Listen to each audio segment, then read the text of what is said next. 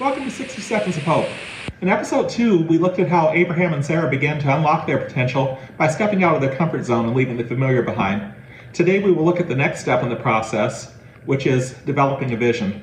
Often we get so caught up in managing the day-to-day routines of our lives that we fail to step back and assess the whole situation. We spend so much time in survival mode that we fail to develop a vision, set goals, or implement a plan.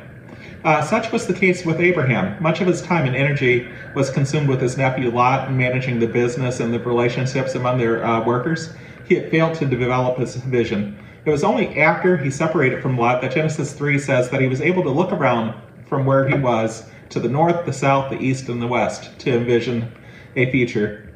We too have to take the time to look around us and really allow a larger divinely inspired vision to emerge in our lives. We have to take the time to have a bigger vision. Peace be with you.